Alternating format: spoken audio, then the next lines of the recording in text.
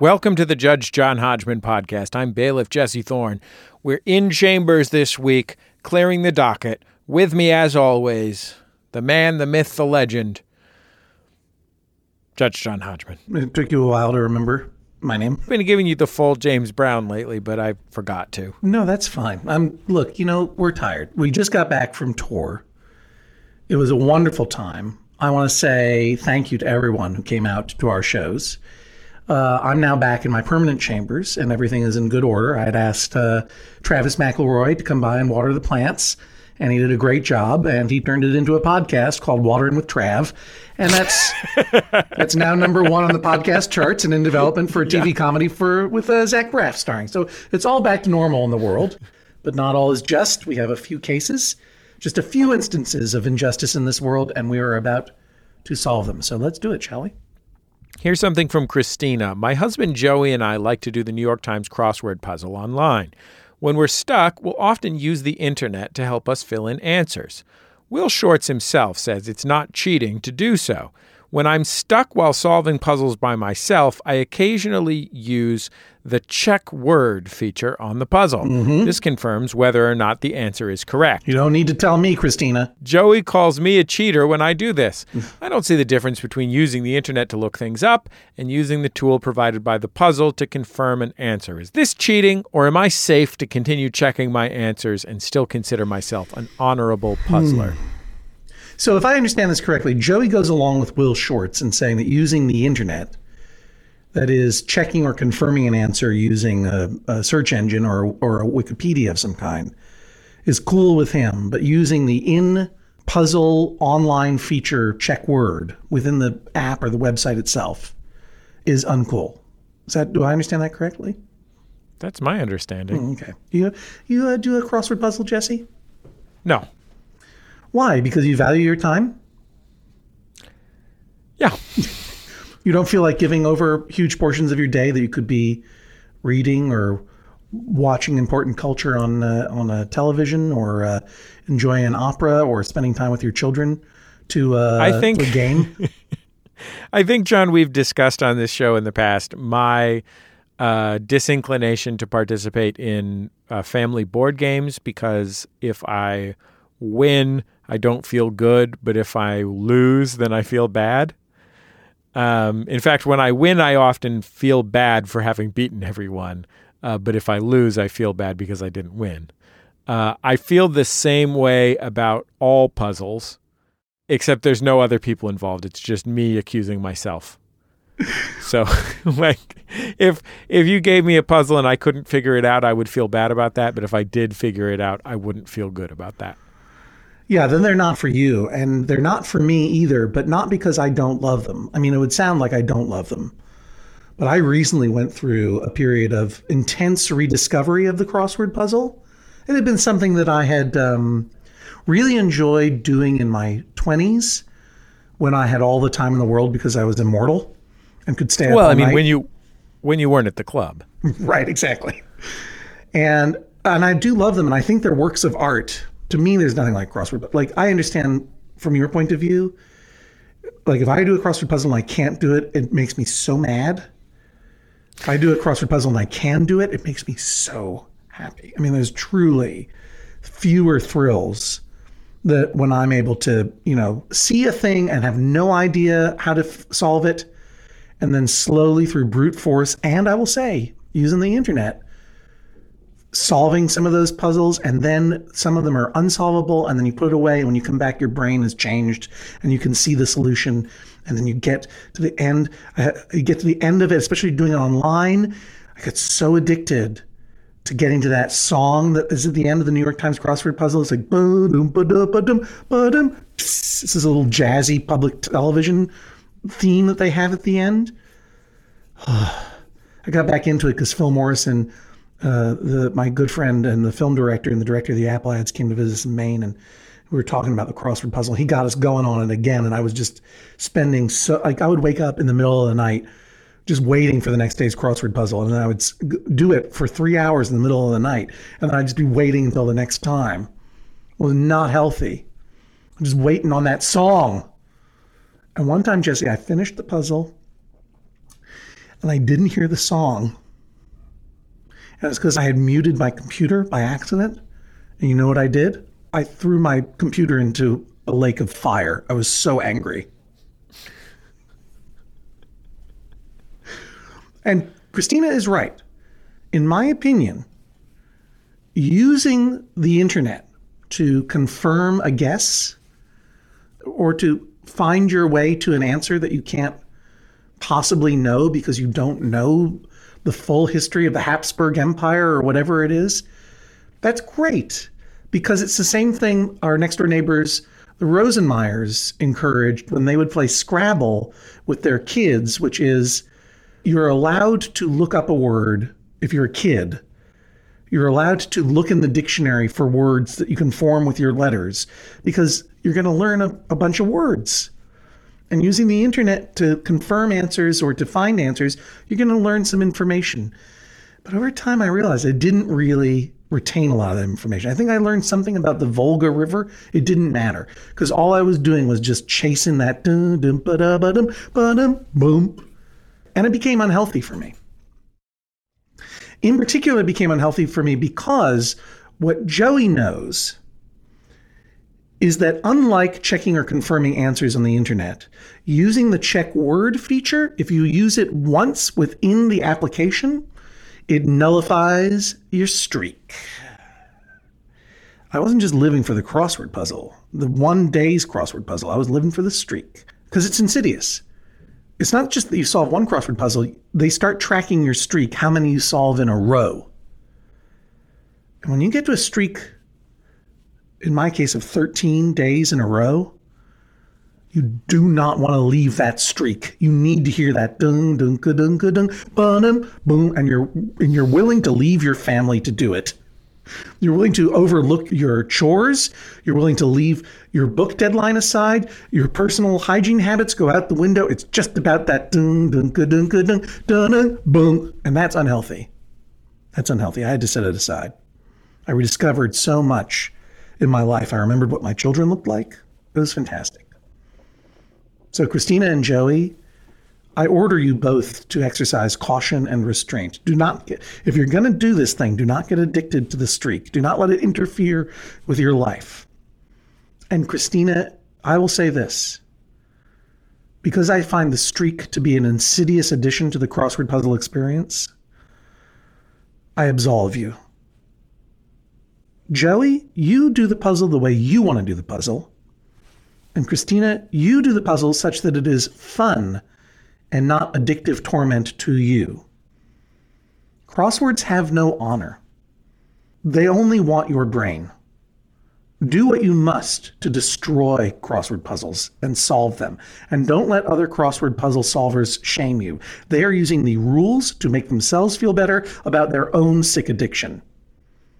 I would argue that neither the crossword puzzle nor Joey is really good for you, Christina, but that's between you and your therapist. I find in Christina's favor, go ahead and use check word if you want, and don't listen to Joey as he tries to shame you, and maybe try an acrostic sometime. You know, John, I had a very similar situation in my own life. What was it? I would wake up in the middle of the night, 12 o'clock, 2 a.m., 3 a.m. in a cold sweat, 'cause I just had to hear that music, you know, just like you were describing. Yeah. Having to hear that music. And I would stumble half asleep into my living room, and then I'd drop the needle on Paul Simon's Graceland. Ba-da-bop-bop, ba-da-bop-bop, ba-da-bop-bop, ba-da-bop-bop. Boom, boom, boom. Boom, boom, boom, boom, boom, boom, boom, boom, boom, boom, boom, boom, boom, boom, boom, boom, boom, boom. Katie says, when my husband cooks a pasta dish, he mixes 2 different kinds of pasta.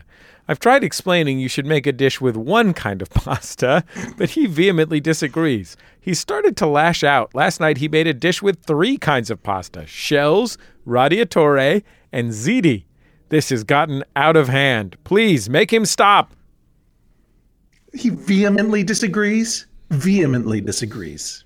He literally vehemently disagrees. Let's not even have this. I mean, he's a monster, obviously. I mean,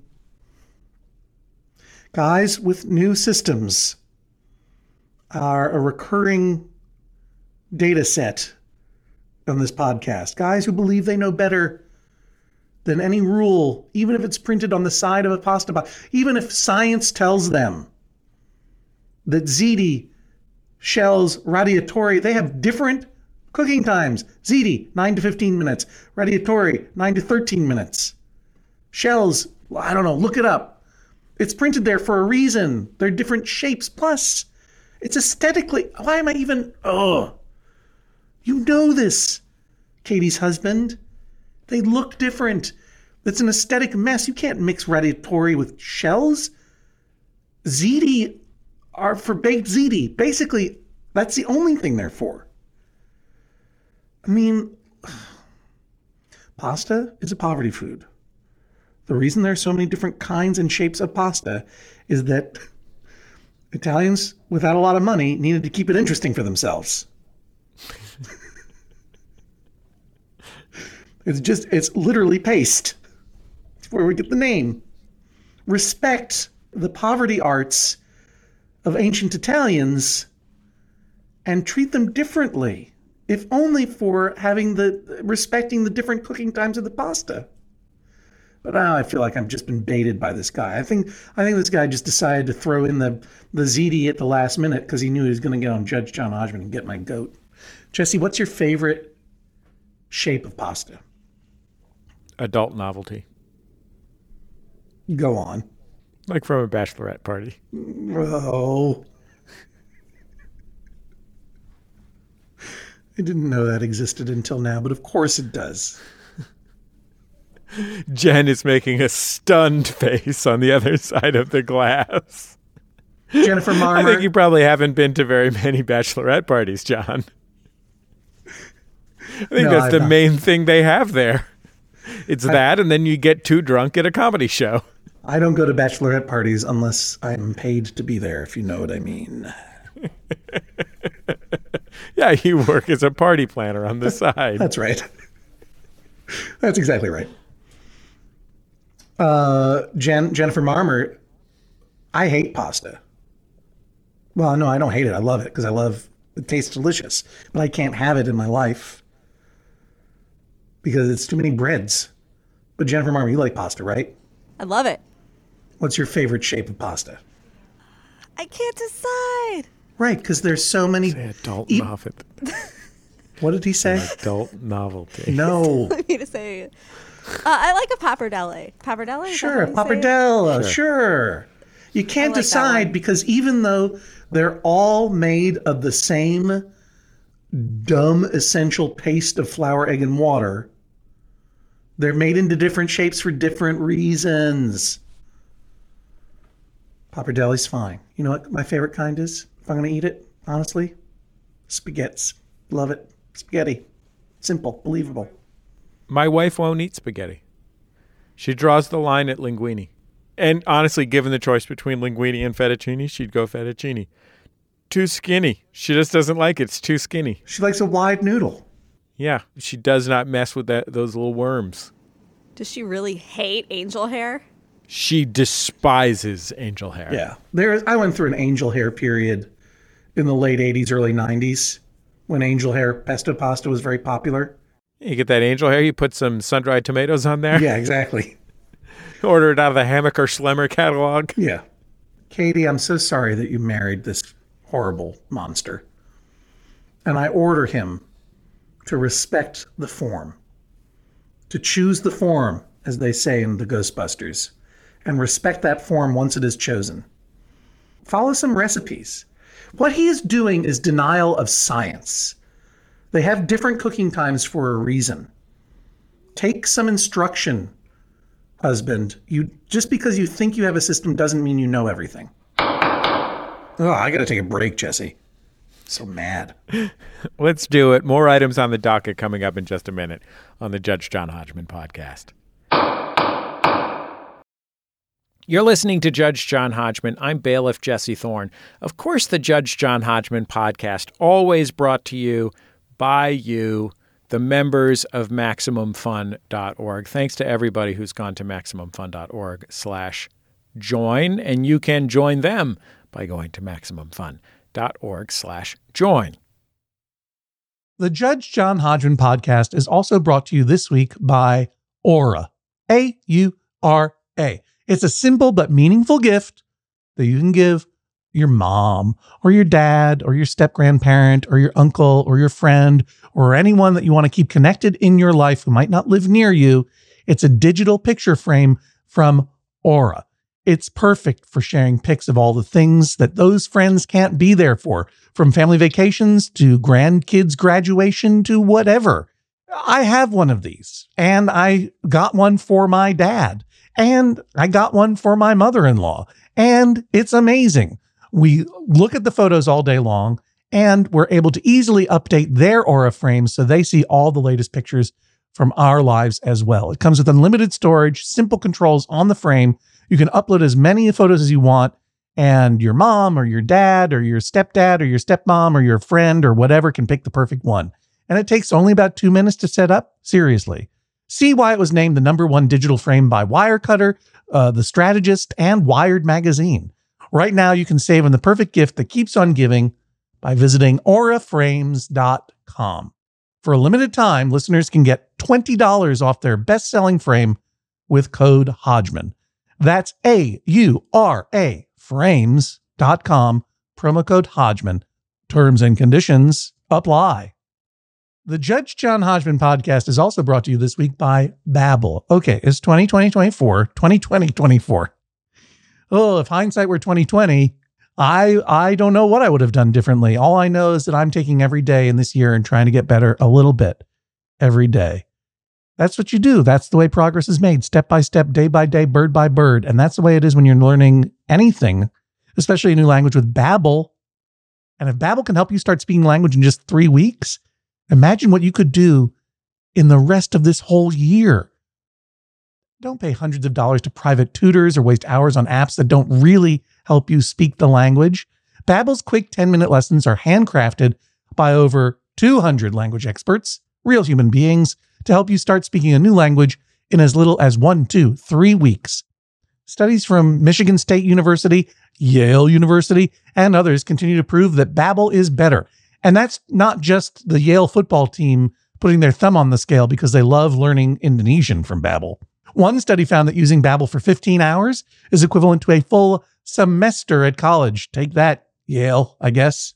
Here's a special limited time deal for our listeners. Right now, get 55% off your Babbel subscription, but this is only for our listeners at babbel.com/Hodgman.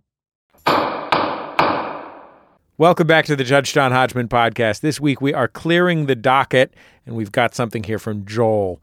My wife refuses to replace empty toilet paper rolls. She places the new roll on the floor instead of on the holder. I could get over this issue if it weren't for our 5-year-old daughter. Time after time, I will hear the shouts from our daughter that there's no toilet paper in sight or she can't reach the new roll on the floor. I teach my daughter when she's in public restrooms to always check to make sure there is toilet paper before sitting down, but I never intended for her to have to do this in the safety of her own home. I seek damages against my wife for the sake of our daughter and urge the court to order that my wife start replacing the toilet paper rolls. Okay, so as I've said before in the podcast, I loathe cliches and I loathe generalizations. Everyone is different. It is that diversity that makes the experience of meeting new people always so special and exciting. But we've been doing this show. Now we are in our 9th year.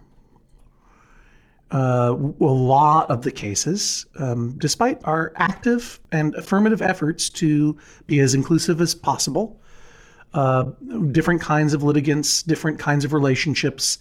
We certainly do not seek out at this point heteronormative husband-wife married relationships, but we get a lot of them. We have a lot of data sets. And as established in the pasta imbroglio that we just talked about, which was a real thing that happened before the break, and also pasta imbroglio was should have been a band in the 90s. There is a trend to this scatter graph of cases of these data points, which is that in hetero couples, where there is a dude husband and a woman wife, dudes tend to be wrong. They have their own systems. They have their own new weird ideas of how things should be. and refuse any instruction from either their life partners or the world about how things actually are. So it's very rare that we get a case where in a man and woman married couple, the woman is a monster. This is terrible. If a toilet paper runs out, you take off the old cardboard roll, you throw it away, you put the new toilet paper on. That's part of the job. If you're the one who uses up that toilet paper, your job is to put a new roll of toilet paper on that thing, on the roll, on the, what would you even call it, Jesse? I'm so upset now. Toilet stick. Toilet stick. The toy stick. Now look, Joel's wife, I get it. Replacing toilet paper is awful. It combines two of my least favorite things. One, leaning over. Hate to do it. Hate it. Picking things up, leaning over, tying shoes, anything. Two, dealing with springs. There's a tension bar in those in the toy stick, and that spring's always going to jump out like a fake cobra in a can of peanut brittle. Hats off, Paul F. Tompkins. It's always going to jump out. That spring's always going to go boing, boing, boing, off and roll across the bathroom floor, and then you got to bend over again to get it. Hate it. Hate doing it. I hate doing it. I understand. But it's one of those things that you have to do. We're trying to have a civilization here. Agreed entirely. What bathroom chores do you hate aside from going to the bathroom? Which, let's admit it, it's a drag. Emptying bathroom trash can. Oh, yeah, right. So little, you're so close to the things in there, and they often have blood on them. I would say the worst is one that parents know, which is cleaning the tub with bleach when an accident happens. Oh, wow. Yeah, right. That has not been a part of my life for a long time. Sadly, it has been a part of my life for a long time. No, and will continue to be for a while still. Yeah. Enjoy your babies. That's what I have to say. Thank you. I understand this time is precious. There's a lot of chores that go along with owning a bathroom that are unpleasant. But I'll tell you what, it's better than not owning a bathroom. That's true. So give thanks for civilization, Joel's wife, and do your job. Christy says, Josh and I have been friends for nearly 25 years. He came out of the closet a couple of years ago, but his group of friends is made up exclusively of cisgender straight people. I feel it's important for Josh to have some friends in the LGBTQ community. Some close friends of mine, Rob and Phil, are in a gay curling league. Many of their friends participate in the league, and they're a fun, interesting group of people. Recently, I connected Rob and Josh agreed to attend the curling league's meet and greet. The night of the meet and greet, Josh bailed at the last minute. He said he isn't a joiner and that he would have felt uncomfortable in a setting where he didn't know anyone. I think that while it's always a little uncomfortable to venture out of your comfort zone, a brief period of awkwardness would have been worth it to meet a great group of potential new friends. Well, look, Josh is going through a lot, and I appreciate that is a life transition that I know nothing about. Now, John, hold on. All right. Who's the real expert on this here? Is it Josh or Christy?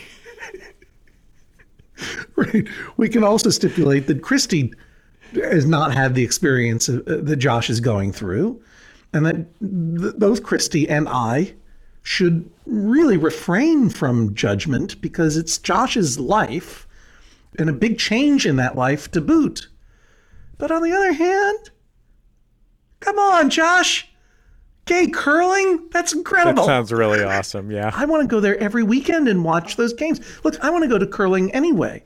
For those of you who are not aware, curling is an ice sport that is, I was going to say quite popular. I'm going to say medium to quite popular, even in its home of Canada. It's still, is it popular in Canada, but it's no hockey. Is Canada the one that plays that kind of gymnasium hockey with brooms? Well, there are brooms in curling, but that's not what you're referring to, is it? No, it's not. Maybe it's England where they play the weird gymnasium hockey with like 4 square balls and brooms. 4 square balls or 4 square balls? 4 square balls, which makes them very difficult to sweep. Is that an ice sport that you're thinking of? Why doesn't hockey have more than one puck? That's a really good question. That would really liven it up if there's 2 pucks or 4 pucks. Multi-puck? Yeah, multi-puck hockey. Trademark. Wrote it in a letter myself and sent it to myself already. Don't try and steal it, everybody. Curling, among the many varieties of both truthful and fictional ice sports that have been discussed on this program, curling is a sport that is popular to a degree in Canada and popular to a degree in northern North America, Minnesota in particular. It is essentially pétanque or boule or bocce. They're all of the same kind of thing where you're trying to slide or roll a particular thing next as close as possible to a target thing, and you can knock things out from other people and so forth. But it's played on ice, right? So your team has a big stone that has a handle on it, and it's called the stone or the rock. And you slide that stone and you're trying to get it into the house, which is the target area, and get it as close to the center as possible. And you have a number of these. And each team takes turns trying to slide their rock into the house and get as close as possible. And they can knock the opposing team's rocks out of the way. And the other great part of it does involve brooms. You heard me mention that before. There are brooms involved because while you're getting ready to slide this rock down the ice, once you let it go, then your teammates come in and sweep in front of the rock as it glides. The sweeping melts the ice gently, and it allows you to manipulate where it goes. It's a spectacularly weird and wonderful sport, and I'm all for it. Have you been to a curling match, Jesse, in person? No. Me neither. Every time I drive to Maine, there's the Belfast Curling Club. We pass it on the way. But it never seems open, and there are never any cars in the lot. And at one of my events in Maine, some young people came up and said, we curl there every Friday. You should come check it out. And I said, I drive by there, and there are never any cars in the lot. And they go, we know, but we're there. And I'm like, are you curling vampires or something? And then they disappeared. Anyway, I love curling. I think a gay curling league sounds like the greatest thing in the world. But I will also say this, Josh, it's your life. And Christy, do not interfere as Josh grows into the new life that he wants to have. And Christy, and if you are going to interfere, do a better job. Because you didn't invite him to a gay curling match. You invited him to a gay curling league meet and greet. And no one wants to go to a meet and greet. Meet and greets do not involve sliding a huge stone over ice. Come on, Christy. Invite him to a curling match and see what happens. But if he says no, take it for an answer. Curling. New sponsor of the Judge John Hodgman podcast. I mean, what's telling to me, John, is that she says, I think that while it's always a little uncomfortable to venture out of your comfort zone, the brief period of awkwardness would have been worth it to meet a great group of potential new friends. As though that is the issue that is being decided. That is true. That is absolutely the case. That does not mean that she can insist her friend follow that thoughtful advice.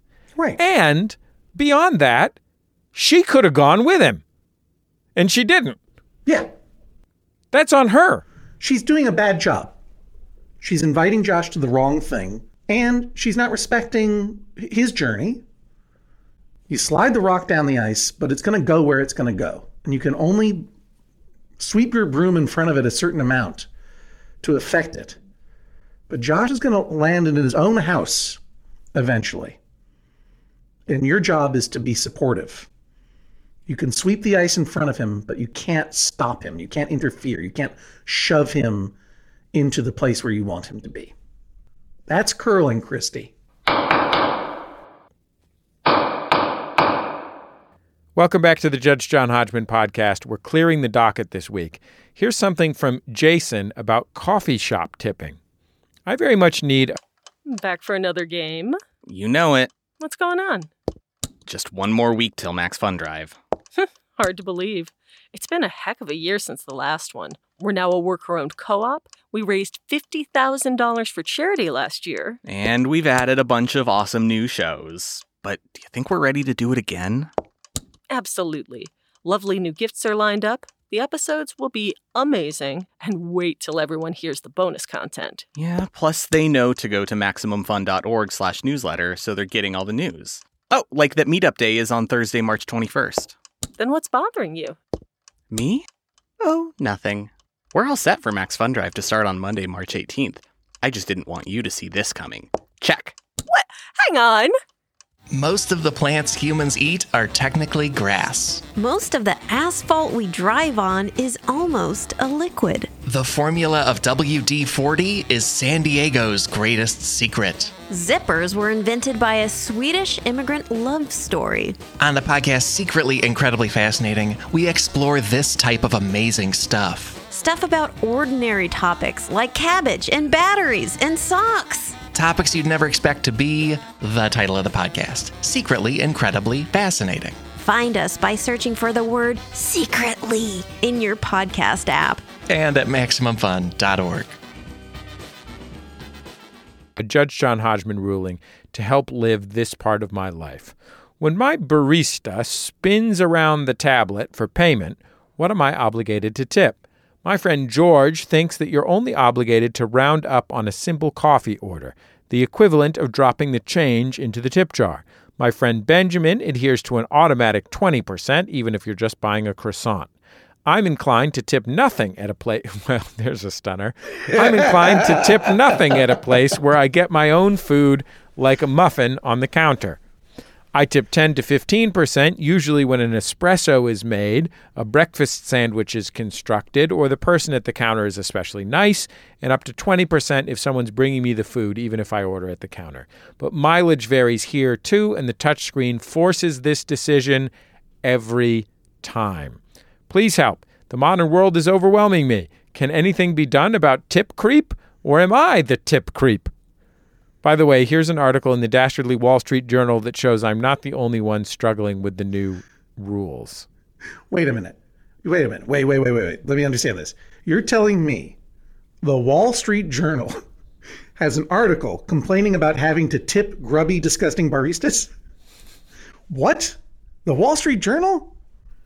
Nice try, Jason, but I'm not going to subscribe to the Wall Street Journal just to be able to read the whole article about how they don't understand why hedge fund monsters should have to tip millennials when obviously all they're going to do with that extra buck is buy an avocado to spread in their Sarah Lawrence diploma. I know the Wall Street Journal's point of view. Is this a personal attack on my wife, Teresa, a graduate of Sarah Lawrence? I forgot about that. And avocado toast enthusiast? It's an attack upon anti-tipping malcontents and people who believe that millennials don't deserve the money that they earn because they're often earning their money out of necessity these days in tipped professions. Along with, by the way, when we talk about millennials, we talk about the popular imagination is, college educated young people, but there are lots and lots and lots of working people without college degrees and without a lot of institutional support in their lives or from their government who are working in tipped professions, whether that is working in a coffee shop or working in a restaurant or working as a housekeeper in a hotel or whatever it is. Tip. This is obviously one of the most consistent and consistently strongly felt legal or internet legal precedents on this podcast. Jesse, I admired you on social media a couple of days ago, taking it to those creeps who are once again saying, I don't think that I should tip. I think hotels and restaurants should pay their employees a living wage. And what did you say to those people, Jesse? I said that what you think the system should be is irrelevant. The system is what it is. Yeah. If you think that people should be paid a better wage, take it up with the business owners or your legislator. Right. But meanwhile, in your one-to-one encounter, you have the opportunity to directly affect how much they get paid. Yeah. And you have the opportunity to be generous, and you should embrace it. That's a gift to you. Being generous, if you can afford to do it, is one of the greatest pleasures in life.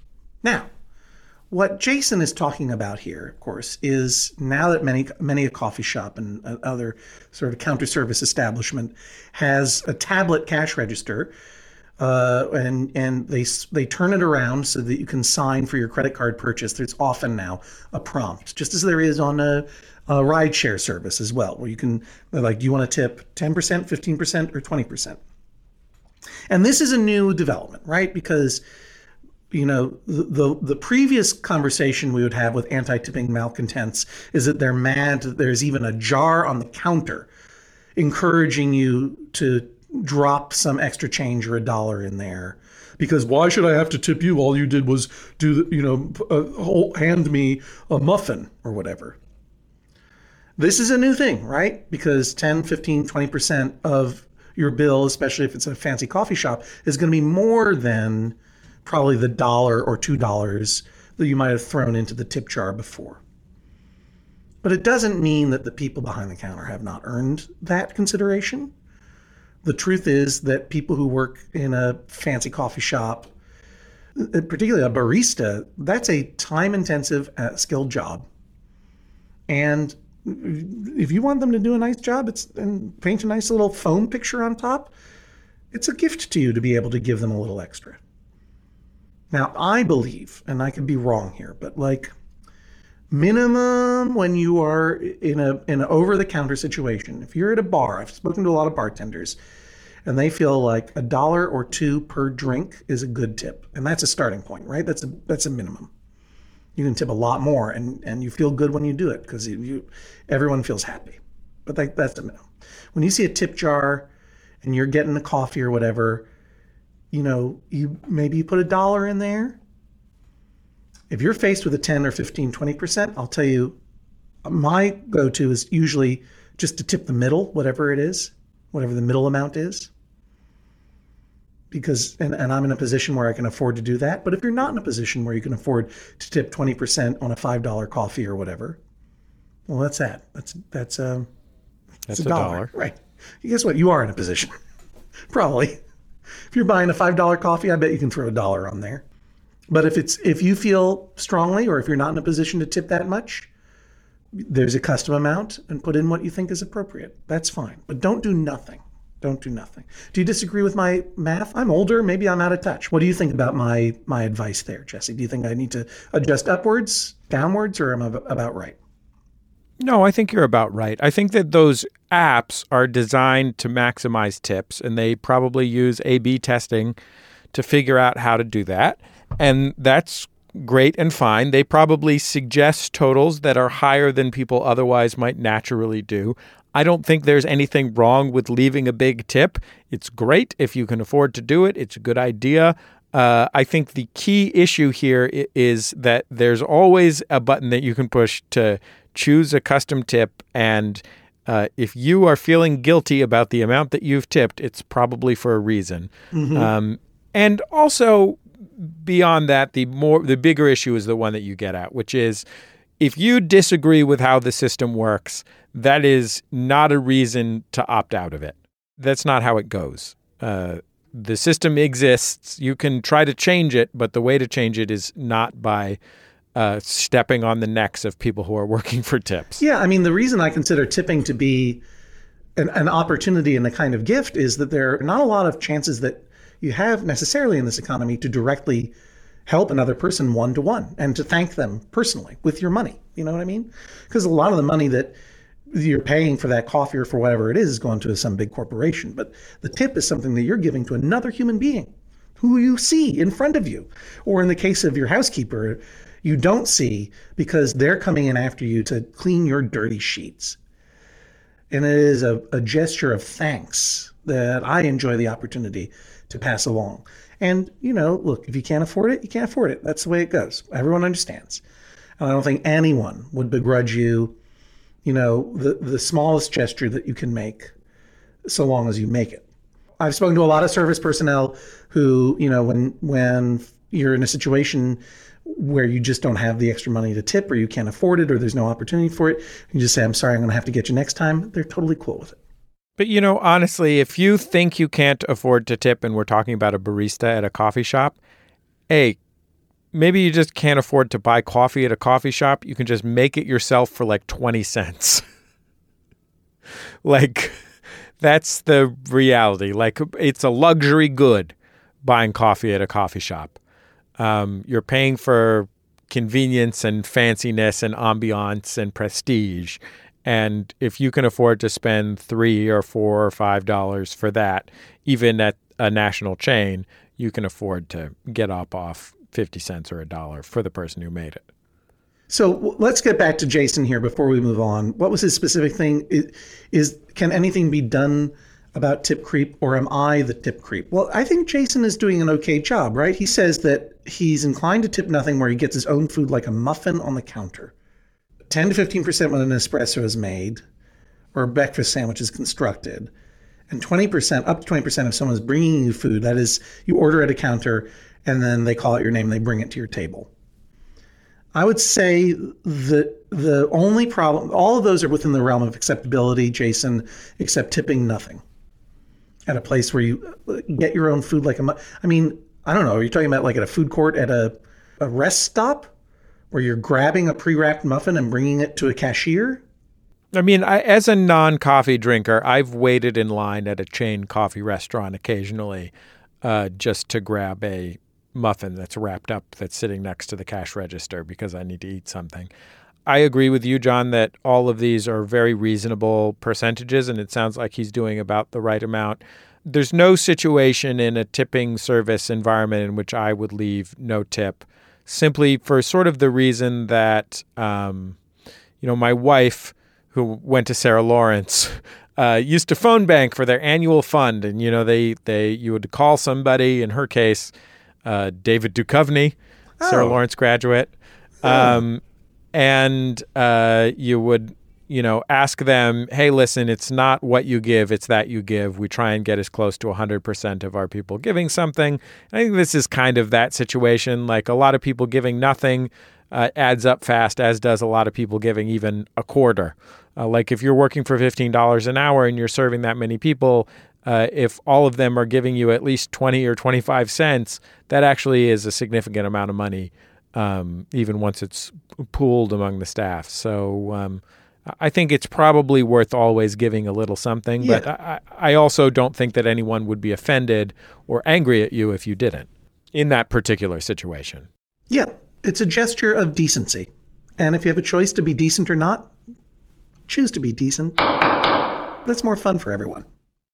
Michael wrote in about the recent docket clearing episode, Slunch Buggy No Punchbacks. We talked about the popular car game known to some folks as Punch Buggy, others as Slug Bug. This is what Michael says. I'd never heard of Punch Buggy, but then growing up in Scotland, a VW bug would have been far too rare to create the appropriate levels of violence among friends. My memory of the entire encyclopedia is hazy, but the alternatives that spring to mind are Mini Pinch, Yellow Car Punch, Ambulance Elbow, and Fire Engine Headbutt. You can imagine how my friend and I looked after a 6-hour drive down the motorway playing the extended version of the game. Initially, I was going to say I do not believe in Ambulance Elbow. And I think that Michael from Scotland is just winding us up. But then I remember he's from Scotland. Of course, in the absence of VW bugs, they're going to come up with an increasingly exotic array of ways to incur friendly violence among friends. I saw Train Spotting. I know how it's done. Scotland. No, that's I don't know if Ambulance Elbow is a thing or if you're just having a joke on us, but from now on, I'm doing that in the car with my son. Gentle elbow. Gentle elbow. You understand. No, we throwing bows like Patrick Ewing. We got those Oakley elbows swinging. Pow, pow, pow, pow, pow, pow, pow. Yeah, that's right. You're taking on the early 90s Knicks in here. Cha, cha. Here comes John Starks' elbow. Pow. Jesse Thorne, did I just really learn the term throwing bows? Yeah, you just learned the term throwing bows. Is that a thing, or are you just ambulance elbowing me now? No, that's a thing for sure. That's definitely a thing. Throwing bows. I think we got a title for this episode. The docket is clear. That's it for another episode of Judge John Hodgman. Our producer is Jennifer Marmer. You can follow us on Twitter at Jesse Thorne and at Hodgman. We're on Instagram at Judge John Hodgman. Make sure to hashtag your Judge John Hodgman tweets, hashtag JJHO, and check out the Max Fun subreddit to discuss this week's episode. Submit your cases at MaximumFun.org/JJHO or email Hodgman@MaximumFun.org. We'll see you next time on the Judge John Hodgman podcast. Judge John Hodgman, we've been throwing sods since November 1st, 2010. Boo. No, yay.